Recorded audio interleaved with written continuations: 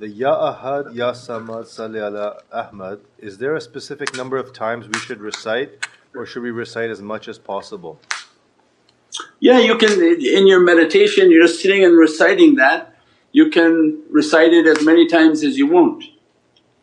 But best to do few of them for maybe 4, 5 minutes, 6 minutes, so that you don't get tired from the meditation. And then focusing on your heart, but that's again after you've made the other meditation, made the connection with the shaykh, because it's all a foundation. If your connection with the shaykh isn't strong, these meditations and these zikrs don't take their full effect. So first it has to be the connection with the shaykh, that you're visualizing the shaykh, you're in the oceans of the shaykh, the faiz of the shaykh is upon you, you have a strong connection with the shaykh.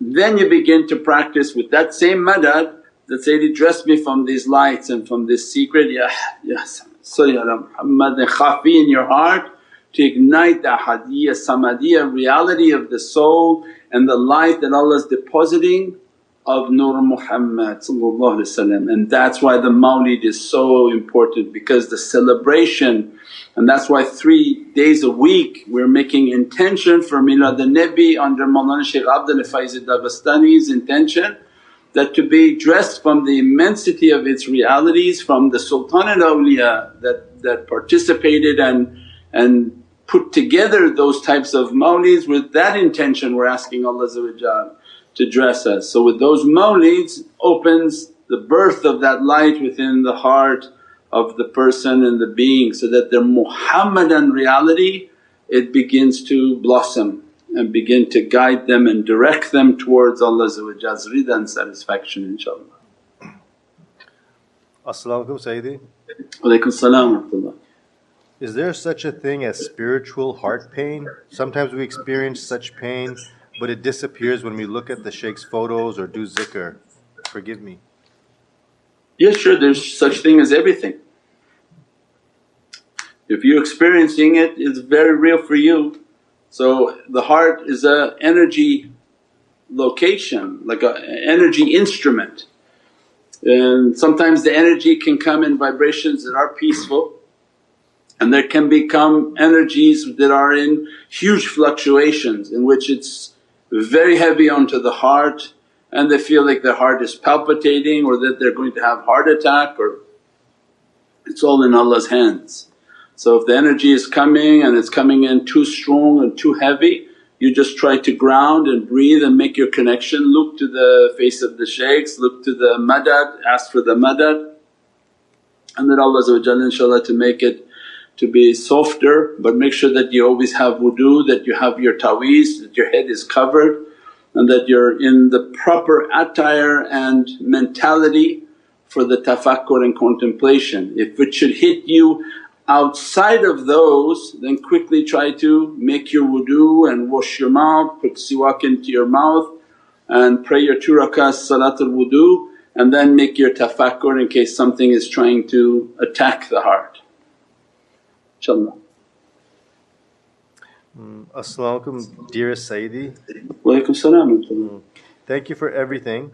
Could you please explain how to understand the existence of negative energies and negative characteristics? Example, Satan and disobedience, even though creation is created from the ocean of Muhammadur Rasulullah, later Prophet ﷺ.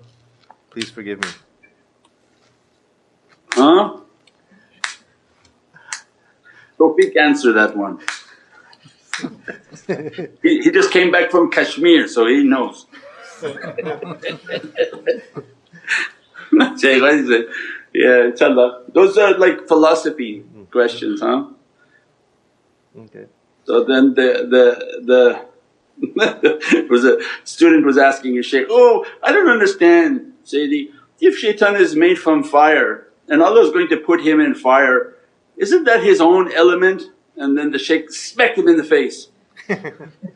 And he's, "Wow, why'd you do that, Sayyidi?" I said, "Because my hand is skin, your face is skin, did it hurt?"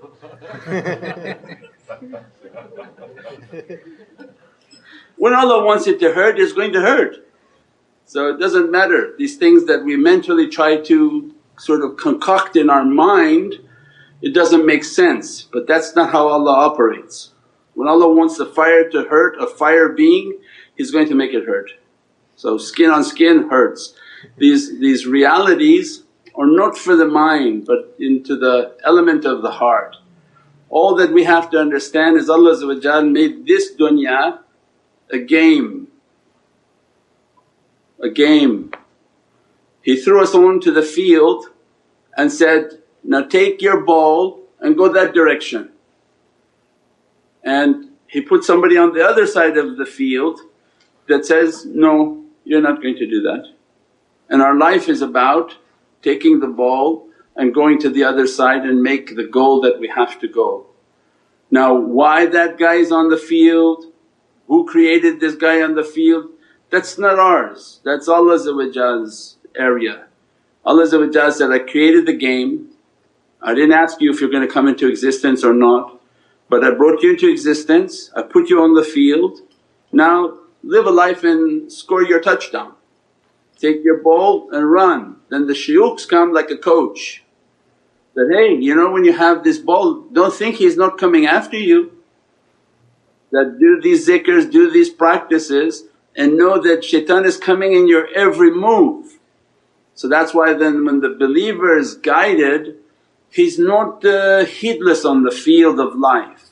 He knows shaitan is planning at every direction. He's going to come from behind him, he's going to come from the right of him, from the left of him and in front of him, from above him and from below him. And as a result of the hikmah of guidance, that's how then they can instruct the people to play on the field. Oh, watch out, in our past we understood that when something's over there, be careful of that, be careful of this. And they give instructions on how to live our life and successfully play this game. So that's why the mawlids, the zikrs, all of these build up your stamina and build up your presence so that you become a very formidable player on the field. Imagine if the zikr made you 10 times bigger on the field and the salawats made you another 10 times bigger, you pretty much start going down the field and just sort of knocking the shaitans out of the way. And that's why they don't want us to do these practices, they don't want you to follow these coaches and what we call shaykhs. They don't want us to know all of these things because they like when the person is little tiny and they smash him and they all 20 people pile up on top of that person because shaitan likes to win his game. So alhamdulillah that Allah He made the game to be geared towards winning. That's why every time they score a point they only get 1, but every time you score a point Allah gives you 10. So hasanat is 10 rewards, sayyat is only 1 point. So they have to work really hard to push you back and Allah then is moving the game in our direction that move, score and you get lots of points. So alhamdulillah Allah has an immense love for us and we have to get up and struggle. That's why our life is about the struggle, not the victory. Who scores and doesn't score, our life is about struggling towards the end of that field. And it doesn't end until you take your last breath. And even in your last breath life is just completely unknown to us. Its reality and its secrets are unknown to us. What happens in your last 7 breaths when you go every breath can be expanded by Allah in an infinite time of space. What happens in that breath, where does Allah take the soul at that breath? But what's important is that when He guides and He wants to guide a servant, He gives them to the hands of His guidance and His awliya. Their soul and their wujood is with the servant on their last breath, so that they're there to witness, to defend against satanic attack at that moment and to take them to the destiny which Allah has written for them to achieve. So like having an attorney present with you at your side at your most necessary time into reaching into the Divinely Presence, inshaAllah. Sayyidi, as-salamu alaykum. Wa alaykum salam wa rahmatullah. How do we clear energy points? How do we what? Clear energy points. Energy point. Yeah, those types of questions, Shaykh, we have timeless reality, please. If you got the timeless reality, has all these questions and answers of energy and meditation, tafakkur, and also please make reviews on Amazon for the book. And these types of questions on the clearing of the energy, like when you go to a doctor's office, everything you say it discloses 10 other things. So not particularly this person, poor person is asking the question, but this always is an example for us as a means in which to teach people that when we think about how am I going to clear out negative energy, you really didn't understand the madad yet. So it points to that direction. So I'm sure there's many people who have that question but didn't ask it. That how do I do this, how do I take this energy out, how do I fix this energy here, how do this… But then the madad wasn't understood. Because when the madad is understood, you don't have ability to do anything. Your zikr going to lift you, not these things going to go. Everything is based on my ability to vacate, to leave, to be nothing, and that the madad of the shaykh's reflection begin to reflect within me. So instead of… because if I don't have that philosophy, I don't have that understanding and that training, then it's all about me. Sit down, I'm going to say, Allah, I'm going to say, Alhamdulillah, astaghfirullah, with astaghfirullah I'm going to chase something out of me, I'm going to pull this out, I'm going to pull that out. That becomes completely something different, in which you think you can take something out or to cleanse something. But the most powerful way is that my whole being is off and that I'm nothing, and that I'm asking for the madad and the faiz, and that the light reflecting from the shaykh is reflecting from the presence of Sayyidina Muhammad.